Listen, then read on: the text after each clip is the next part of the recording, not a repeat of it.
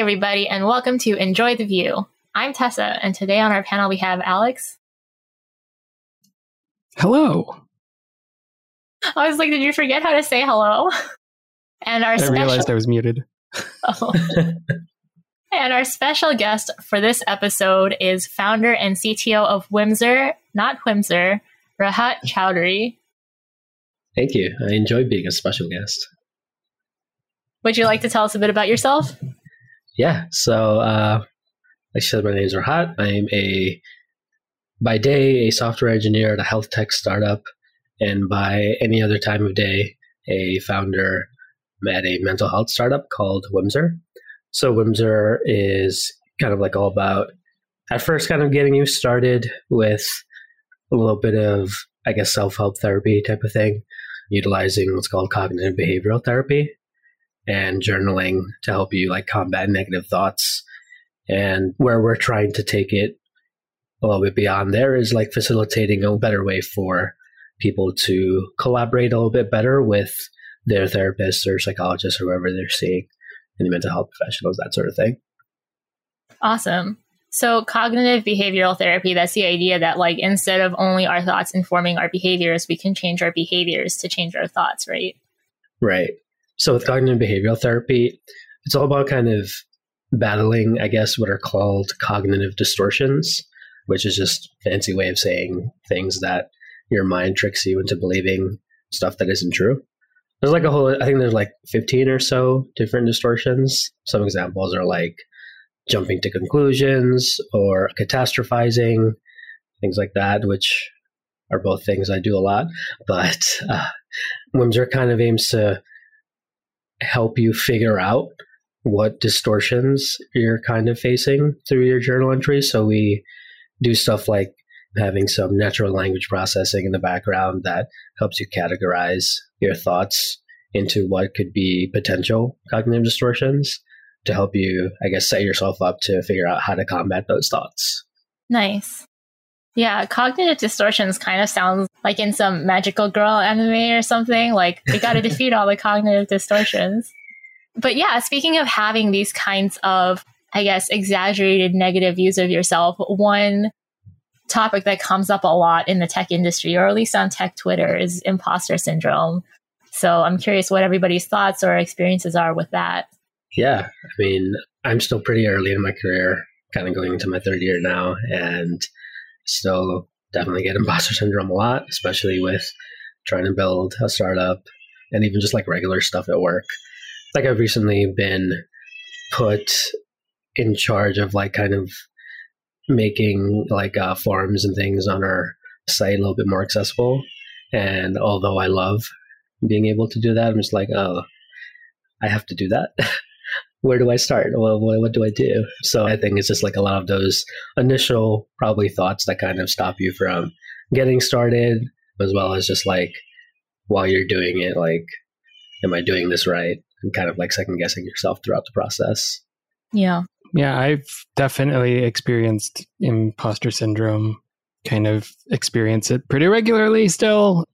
There's a lot of times where I'm like, do I even really know what I'm doing? Like, there are days where I'm just like, I don't know that I really belong here. I fooled you all. Yeah. Speaking of which, Alex, this has all been a big prank. Thanks for coming on the show. It was nice having you. No, 6-month long joke. 8-month long. I definitely am cognizant of the fact that sometimes I am overly like, oh, I can't do anything. Or like a lot of times I like to focus on the things that I need to improve on or work on rather than taking time to also recognize things that I've done well or like progress I've made. But on top of that, I feel like another aspect of the imposter syndrome conversation that doesn't come up as often is like just the amount of negative messaging that there is for a lot of people that have or think that they have imposter syndrome, especially in tech. So, yeah, I think like, I guess when you refer to like, I guess those negative things, is it the negative things like we kind of think about ourselves, or I guess what other people are kind of saying about it? Yeah, what other people are saying, like, I think some famous examples are like, if you don't code in your free time, you're not a real programmer, you're not passionate, or like, if you don't know these 30 frameworks, you're not a 10x developer, or maybe even like, women are genetically predispositions to not be able to code. Yeah. People of color's brains are like different sizes. Now we're getting to eugenics. That's like, but yeah, just kind of disparaging comments like you can't do anything. Yeah, I think definitely a lot of that heavily contributes to imposter syndrome. Yeah, it's like there's a lot of gatekeepy, bro-y kind of culture in tech that I think even if you don't, I guess, subscribe to that way of thinking, it's just so like in your face and in there, like on tech Twitter or on that, place called LinkedIn.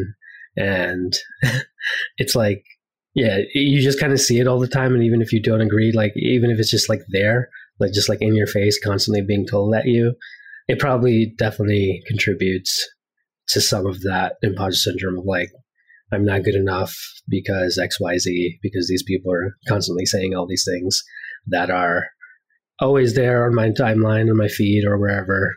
And yeah, I think definitely trying to create a better atmosphere or better community around tech will definitely help out in fighting imposter syndrome a little bit, because like it's not just, I guess, us, trying to fight our negative thoughts. It's also like, what's all the information being shoved at us from everyone at all times and all that. Yeah. Yeah. And also, I imagine, although I hope not too many of our listeners have this experience, that some people are also hearing this directly at work, whether it's from their coworkers or higher ups, sometimes even people below them. I think in some cases it can be helpful-ish. At least it was for me. Like I remember in a previous job, I made some errors. And so my manager at the time decided to go through and point out all the errors I made on the floor in front of everyone from that day. So I decided to look for something different where I was a little bit more appreciated. And okay, yeah, I was like, helpful in what way again? Yeah. It was helpful in the sense that I needed a push to like go look for something else, I guess. Maybe just like understanding that the environment isn't where you want to be or isn't good for you, and to go look for something else. Yeah, my first job, I was a junior developer, brand new at an agency. And they were like, yeah, you're just not, you're like a 2 and we really need you at like a 7, right? Like that's where we really need you skill wise, is like you're a 2 and you need a 7. So here, we're going to double your salary. Wait, what? What? Like super mixed signals I was getting from upper management at that job. And then they'd be like, yeah, you're too slow. So we're going to give you more work. I mean, if Ari were here, she would say that it's not unheard of for a white guy to be told, hey, not doing a great job. Here's more money and power. I have coasted by on my mediocrity for a very long time, and it seems to do me well. So, but yeah, I've been in situations where it's like, you're telling me that I don't know what I'm doing, but at the same time, you're not like backing that up very effectively. I think another frustrating situation might be if they're like, you do know what you're doing, advise us on this thing. And you're like, great, based on my experience, this is the best decision. Here's why. Here's all the ones you shouldn't do. Here's why. And then they're like, no, pick the other decision and tell us it's a good one. So Rahat, you talk a lot about mental health, I feel like, in the tech sphere. So what inspired you to create Whimzer, and why do you talk about mental health so much?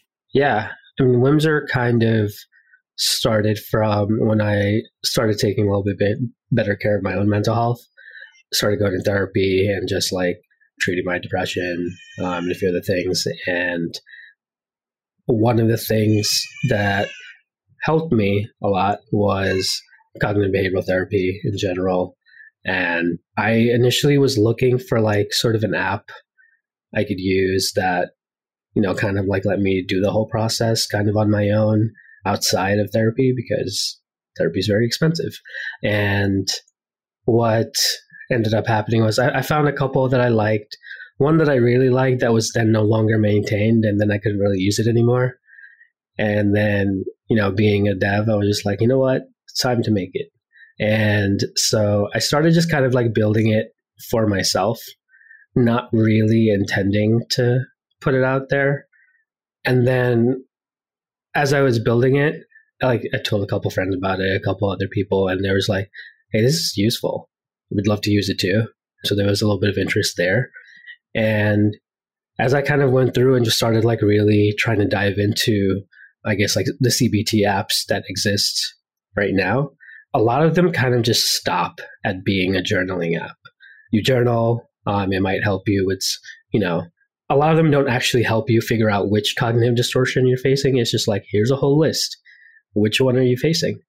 And it's like kind of up to you to like guide yourself through that whole process.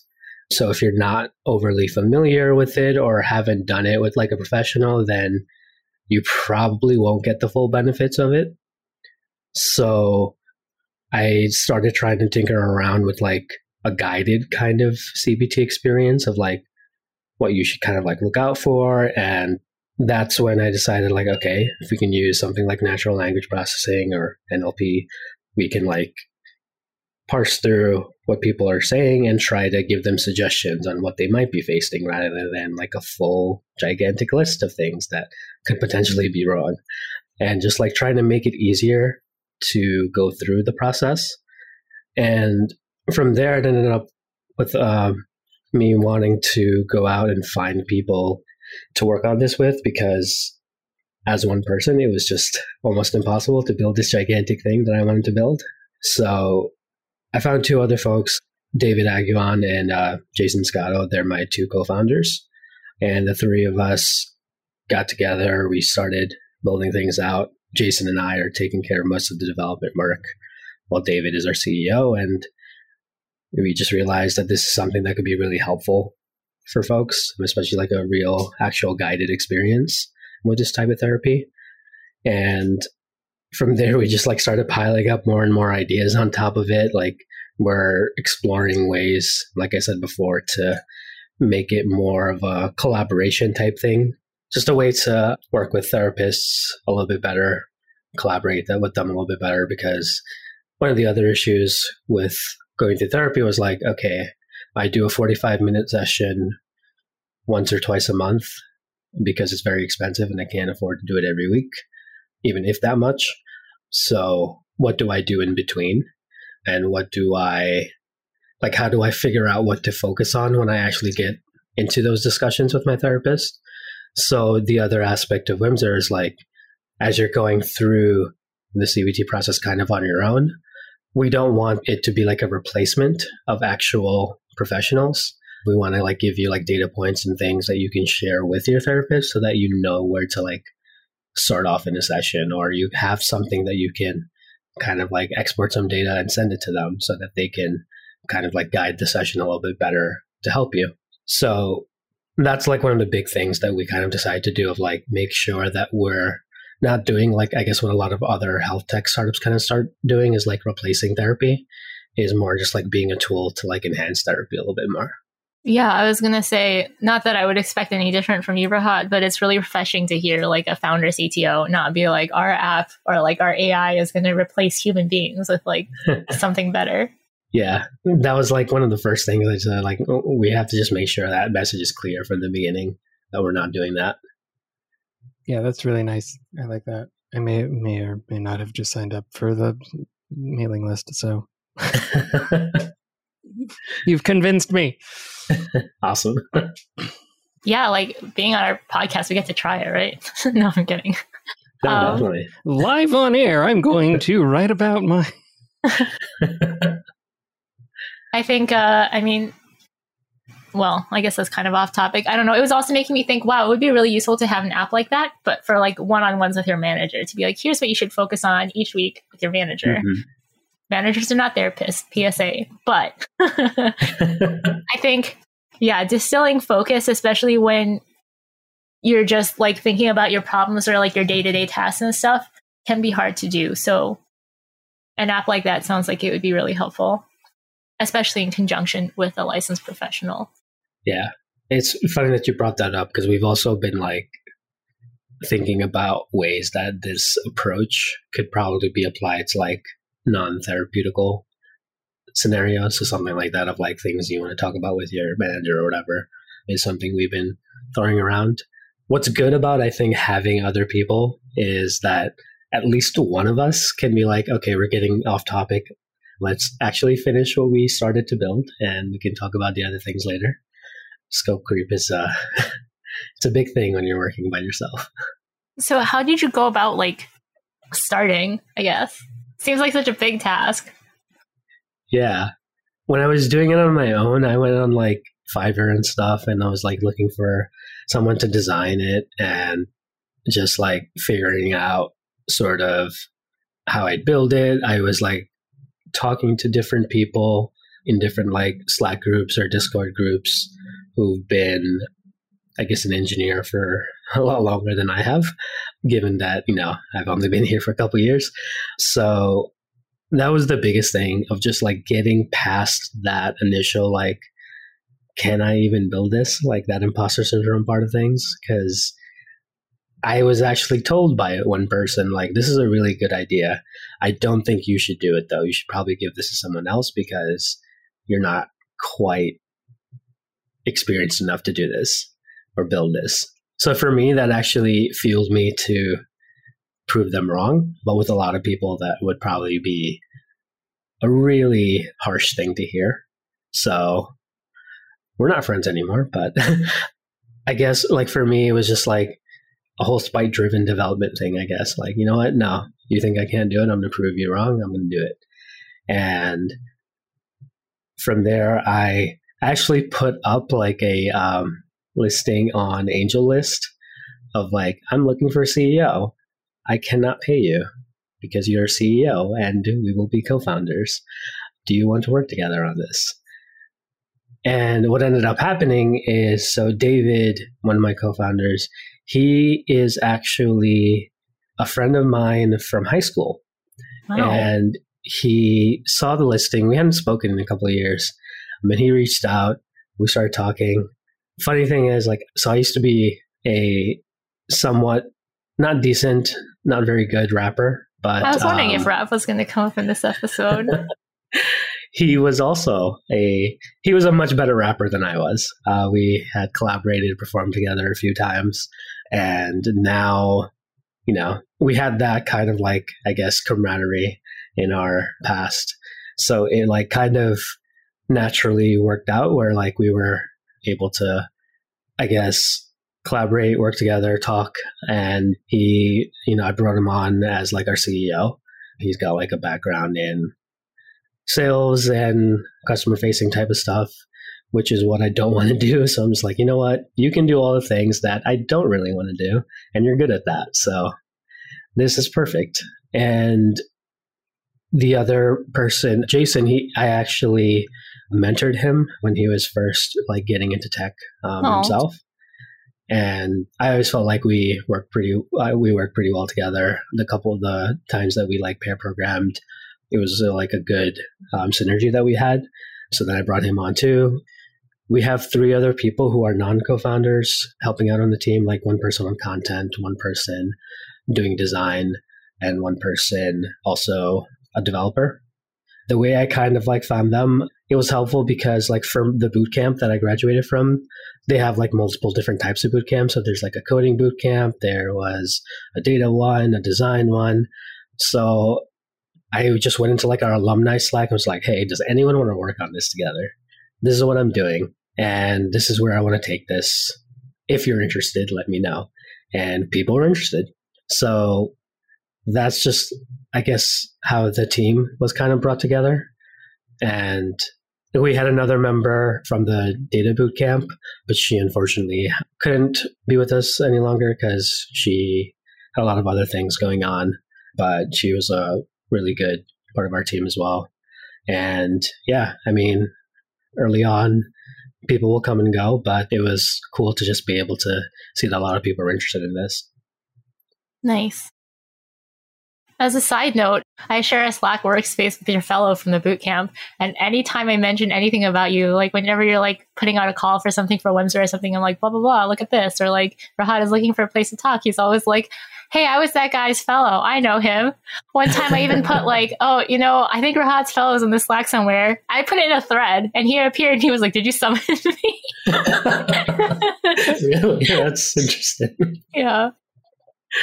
But yeah, going back to your point, I feel like if you always wait for like the perfect time or when everything is in place, you'll never get started. But then on the other hand, it sounds like you've pulled in a lot of team members. So how do you distinguish whether there's something that you think you want to or you should do yourself versus like something that you'll delegate to someone else?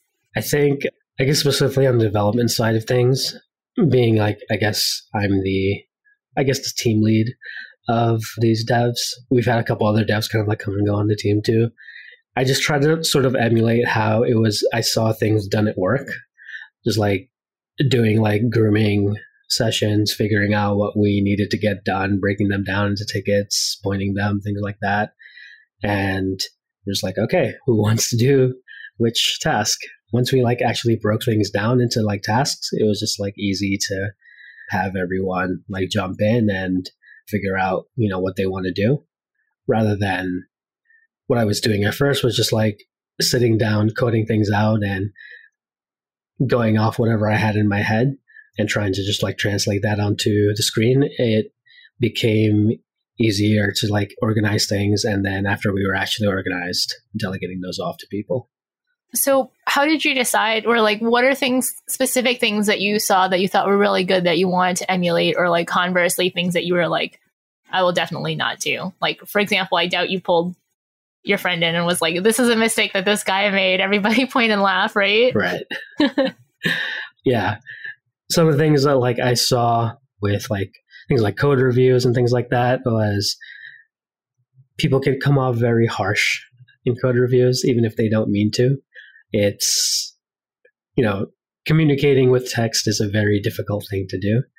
So one of the things that I tried to do from the beginning was like we would have kind of weekly sort of pairing sessions and things like that where we could actually just like talk and go over PRs like in like on Zoom or whatever. And that helped because like everyone was able to be on the same page. And if like there were like issues or things that need to be changed in the code, we could just like talk about it in a more casual way instead of just like, no, change this and slap a needs change tag on it on GitHub or whatever, or requesting change or whatever, because I always find that really passive aggressive. But it helped just to like talk more, I guess, as a team. And like in code reviews or comments or whatever, I would just like reference things we talk about in those meetings or whatever. So it brings a more human element to things that I didn't really see at work. So I definitely tried to intentionally change that a little bit. And like, although we're kind of at a point now where we're just trying to like build things really quickly and we're not being super good with code reviews and just kind of like merging things in, I'm hoping we bring that back a little bit. We do still have those weekly kind of catch-ups. So yeah, hopefully they feel, I should ask them if they feel like that's helpful. Yeah. I just had a flashback to a coworker that at channeled at like 4 a.m. on a Saturday being like, don't merge directly to master because I'm working on something. And I was like, who does this? And he was like, well, maybe somebody was coding at 4 a.m. on a Saturday. And I was like, yeah, you weirdo. But yeah, I feel like, you know, bringing a human element into things isn't something that you often hear a CTO say. And similarly, like bringing in early career developers at the beginning of a startup is pretty unusual. What drove those decisions? Yeah, I'd actually seen like, I don't remember what the name of the article was, but I read this article about like how having a group of like several senior developers is probably not the way to go about going like quickly getting through things, because everybody has an opinion, wants to do things certain ways based on their own experiences or whatever. And having like a mix of like someone more senior or someone more junior will help you kind of like move quickly because you have someone who kind of like is in charge of making whatever those, I guess, architectural decisions should be. And then you have folks who are like eager to learn and trying to like gain experience who will like kind of absorb that and do the work basically. So I think that's one of the advantages of like having probably more junior developers on your team is like they're trying to learn, they're trying to dive into things and contribute quickly to gain that experience. So you have a little bit less of that initial friction of like, but I think we should do it this way. I think we should do it that way. And, they're going to, as they, contribute and like see how things are working, they're going to get that experience anyway. They're going to start getting the ideas of like, hey, this didn't really work out for me. Maybe we should do it this way. And I think as you get, I think those perspectives coming from someone more junior are more helpful than someone who's more senior, because this more senior person might just be like, oh, this is what happened in some other situation. This is why we should not do this thing. Whereas the junior person will be like, this is what I did based on what you told me to do, but I think we should do it this way because of X, Y, and Z. Because they actually just experienced it and can probably explain it a little bit better than the senior person who may have seen this happen X amount of time ago. So that's why I feel like juniors are a really good asset to have on the team.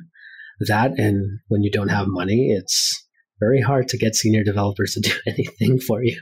So we're trying to figure out the best way to sort of, we're gearing up to like talk to potential investors and actually get more senior folks on the team, because I think I'm the most senior person on the team. So I'm making a lot of those decisions, but we're trying to get some money so we can get more folks who can actually come in and help me with that side of things. Yeah, I'll be curious to hear how you end up evaluating like the people that you're interviewing, because like even though everybody has different experiences, right, there's at least some level of shared experience with a more junior developer, but like how do you evaluate somebody to be senior, right?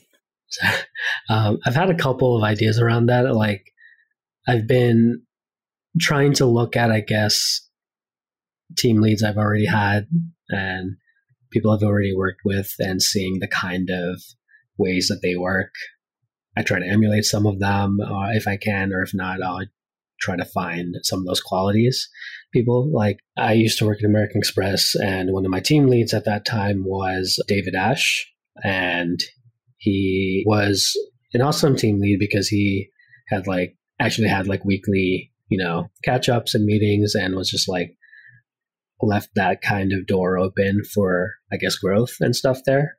So I would definitely look for a quality like that in someone if I were to eventually get to the point where I can hire someone more senior, of like having that ability to mentor more junior folks, or just like being open to like leaving the door open for people to come to them and ask them questions.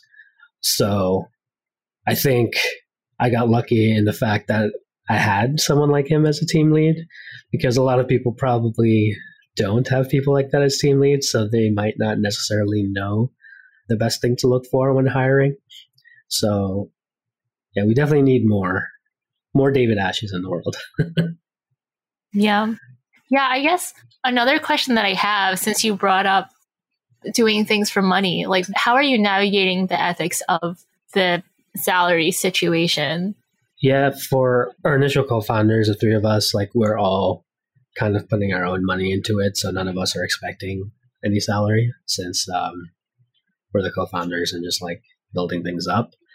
When we do need to figure out something to like pay people to do stuff, where we like sit down, kind of like budget out and figure out like what it would cost. We've contributed towards like a little account that the three of us put some money in to like be able to like pay some people maybe for like some one-off things. We're definitely not at the point where we can bring someone on like full time and have them actually like work for us as an employee. So the other three people who work with us right now, so one of them, the content person, he's like one of my co-founder David's friends. They kind of just like have an agreement where he, is going to be using a lot of this for like his own career building and trying to get into like content writing and things like that. So they have like that history where that's like cool between the two of them. And when I went into, I guess, like that alumni Slack group and like was talking to folks, I was like, hey, look, this is kind of just a project. It could eventually be a company. We don't know. We don't make any money. We're not charging anyone for this. We're not doing anything yet. We're hoping to start charging people at some point in the future. And if you're okay with that and you want to help us here and there, that would be cool. We have like NDAs on like a level of agreement. Like if it gets to like a certain point, we'll figure out a way to pay you. So if it's not like one of those one-off things that we need done, a couple of them are pretty invested in just like helping us get this off the ground. So it's kind of like if they believe in the project and want to help us, we are happy to have them help us, but we're not like going out and specifically trying to get people to work with us for free, I guess. It's hard to navigate, I think, at this point, especially in the beginning. Yeah. When we're broke. Well, at least you're not like a billionaire founder offering people exposure, right? Yeah. Speaking of navigating new experiences, my understanding is you're primarily a web developer. So how are you going about building a mobile app? Yeah, it was interesting. At first, so all of us on the team are primarily web developers, JavaScript, React, that sort of thing. We were using React Native at first to build the app because we wanted to just make sure that we were cross-platform kind of from the start and things like that. And it worked out at first. A lot of our skills were kind of transferable because it was like within the React ecosystem, I guess. Eventually, we found another solution, though. There's a company called Ionic, and they have this open source kind of tool called Capacitor.js that builds like a regular like web project into a mobile app by putting it into, I think what's called like a web view. So it's like your mobile app is just like serving that web view. So like you can just write regular, in our case, React code, or if you wanted to use Vue, you can use Vue or whatever you, eventually use. And that helped us speed things up tremendously because now we could just do what we already knew and use the tools that we were already familiar with and everything. So I am so grateful that that exists because if it didn't, we'd still be in React Native land, I guess. But yeah, both solutions are great, just specifically for our team because we were just more of web developers, React developers. Capacitor.js just kind of really helped us out. So I'm guessing React Native is pretty different to writing just React. There's definitely a lot of similarities. For me, it was like just not being able to write, I guess, normal JSX or HTML within everything and having to like learn a bunch of like instead of using a paragraph, using this text component or something like that. And it was just like a lot of, I guess, I don't know, context switching or something. I don't know if that's the right word for it, of like just in my mind trying to map, okay, a paragraph is text in React Native or a heading is something else or well, like whatever it is. Like, and that was a little bit difficult, at least for me.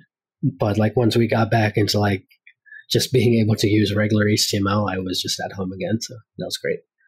So you're getting ready to find funding. Like, how do you make an effective pitch and get buy-in for your product? We're still figuring that out. David's kind of like the lead for that side of things. We've been speaking to, like, we're bringing on an advisor from LSU. He's like a third-year PhD candidate in psychology.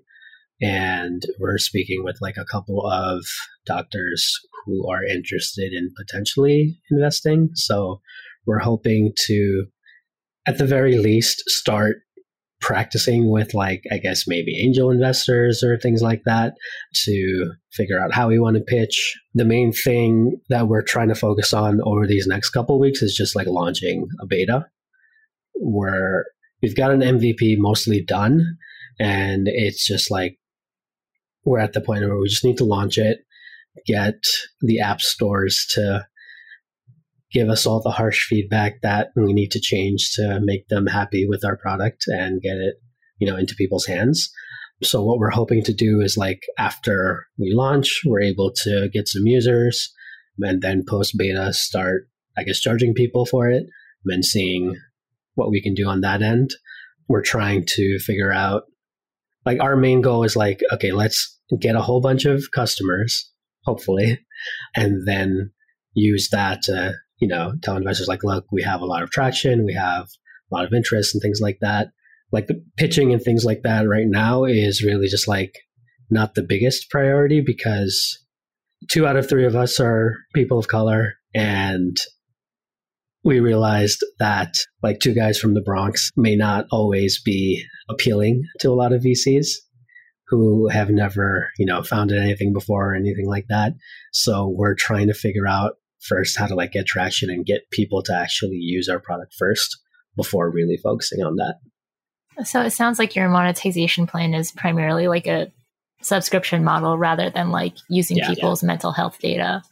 On that end of things with like the data side, we're trying to figure out a way to like let users monetize their own data rather than us monetizing it. Like research companies and medical companies all like need this type of data to like do whatever it is they do. So one of the other things that we're considering as we like try to scale out is actually letting users own their own data and license it out to people from those type of companies that we might facilitate that thing with. So it's not us directly selling people data. It's like the users saying, okay, I want to, maybe make a little bit of money off of this and going through it with that route. So where does the name Whimzer come from? So that it's not as, I guess, it doesn't have that cool of a story. I was just trying to like think of different names. I think initially I wanted to call it Whimsy because like something like with a Y at the end was like what every other app kind of does. So that was my initial thought with it. Like it's all about like whimsical thoughts and challenging those thoughts and things like that. And that didn't work out. And then I was looking through my notes and like whimsical thoughts and like we wanted to figure out how to keep those private. So like you kind of like work on it on your own and only share like what you want with a therapist or a clinician or whoever. So from there, it was like, you're kind of whispering these things to whoever you want to be included in that conversation. So we combined those words into Whimzer. Gotcha. Yeah, I mean, speaking of what other apps do, that makes me wonder why Fiverr went with like 2 R's instead of taking out the E. All right. And with that, Rahat, where can people find you on the internet? Mainly active on Twitter at RahatCodes is my handle. I've also been recently on Polywork a little bit. So I have a profile there. You can probably reach out to me there too. I guess I'm on LinkedIn. I'm not very active there. And yeah, if you want to follow like the other stuff that I do with like Whimzer and stuff, the Twitter handle for that is Whimzer.io. So just like @io at the end of Whimzer. Yeah. Cool. I just tried to add a comment to be like, put your Polywork here. And instead I opened like a terminal through Google Docs. I didn't even know it was possible. Oh, really? Yeah. Great. So it's now time to move on to this week's picks. How will I choose which panelist should go first? Ari should go first. All right, I'll tweet at her. But in the meantime, would you like to share your picks? Yeah, so my pick this week is a little crappy. No, get out. Fired from the podcast. We can cut that joke. So this week we have received our litter robot. And besides the fact that the cats are mildly terrified of it, they do use it. And let me tell you, it is pretty fantastic. I have not even been paid to say this. This is legitimately, I am very pleased with it so far. So there you go. Unlike all the other things you've said, which you've been paid to say.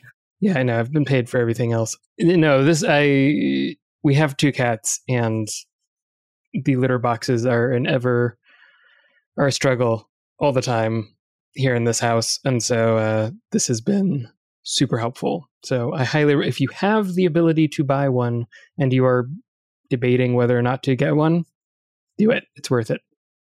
I also want to call out, I mean, I saw this earlier, but I didn't want to interrupt the flow of the episode because, like, maybe listeners won't hear that much of Alex this episode, but he's been doing a lot of talking with his face. And earlier he stretched and I saw, like, there's a Night Owl t-shirt. What? Yeah, there's a nice. So Sarah Drasner made I can add this to my picks as well. Sarah Drasner made a theme called Night Owl for VS Code. And yeah, it's a great theme. I really like it. I put it on everything. But Jason Langsdorff made a fundraiser for one of the empowering things. I don't remember which one. It was a while ago. And so you could, like, proceeds went to it. You could donate extra, but, like, he was selling t-shirts to supplement that. So I got a t-shirt and supporting a good cause. Yeah, I was going to say, I wanted to call you a nerd, but it was for a good cause. So it was yeah. Yes, I was doing it to support a good cause. That is my primary reason behind doing it. You were paid to say that. I was paid to say that. How about you, Rahat? Do you have any picks you'd like to share? I do. So I go to this virtual meetup that happens twice a week. It's called Virtual Coffee. And so shout out to them because they're awesome. But one of the things that this tool that I found out about during one of those conversations is called FocusMate. So what happens is, I still haven't tried it myself, but it just looks amazing. So I just want to call it out. So it's like a virtual co-working room where you talk about a goal that you want to get done and with, like, whoever you're matched up with. And then you both kind of silently work on that goal for, like, I think 50 minutes or an hour or whatever it is. And then at the end, kind of share what you've gotten done. And I think that's amazing, especially in, like, I guess, working from home kind of life right now, of just, like, it's cool to have, like, a little bit of accountability for certain things. I've been looking for different tools to, like, boost my productivity a little bit. And I think, like, just, like, silently working with someone, as weird as that sounded at first, sounds pretty enjoyable, all things considered. So I think it's just, like, that feeling of knowing that, you know, someone is, like, there working with you is pretty cool, I guess. Sounds nice. Yeah, I just tape an angry photo of Alex on my monitor so I can't see anything. Like, get your work done. I guess because this has been a thing, can you also tell us about your headphones? We've been asking guests that lately, or I have. These headphones are, what are these? These are Sennheisers. So I have another set of Sennheisers that are wireless that I use for everything else. And this one is wired, so it's just connected to my mic setup. But yeah, I like it a lot. It's comfy. I hate earbuds. I can't do them. So I like over-ear, comfortable headphones, which Sennheiser makes a lot. And I did not get paid to say that. That's a relief. I thought you just came on here to show your headphones. All right, I guess it's time for my picks. I guess since Ari's not here, that makes me the song pick person. So I've been listening to radio relatively frequently this last couple of weeks. And 2 songs that keep on coming on are A-OK by Ty Verdes and Deja Vu by Olivia Rodrigo. And I think they're both pretty catchy, and I'm ambivalent about the lyrics for both. It's like Deja Vu, like the melody, like really hooks you, but also the lyrics kind of have the feel of like, Lizzie McGuire, you are an outfit repeater. Because it's like, oh, you did these things with me and now you're doing it with your new girlfriend. Like, you're so unoriginal. And I'm like, I mean, going out for ice cream or something is pretty banal. Like, you're going to have to do it more than once, right? And then A-OK, it's interesting because it's talking about like having a positive outlook on life and deciding how you want to feel. So like in some areas, it almost feels like it's getting kind of like veering on toxic positivity. But then in other areas, it talks about how like you go through a lot of but then you just like grin through it. But like, it sucks. So it would be great if we had like a custom rap to take us out this episode. But anyway. And on that positive note, that's all for this week's episode. If you aren't following us on Twitter, what are you doing? Head on over and follow us at GloomyLoomy. At Enjoy the Viewcast. Be sure to subscribe if you haven't already. And if you have time, leave a review. Alex says it helps us a lot. And finally, remember to tell at least one friend what you enjoyed about today's episode and let us know if you'll be trying out Whimsor. Thanks for listening, and until next time, enjoy the view.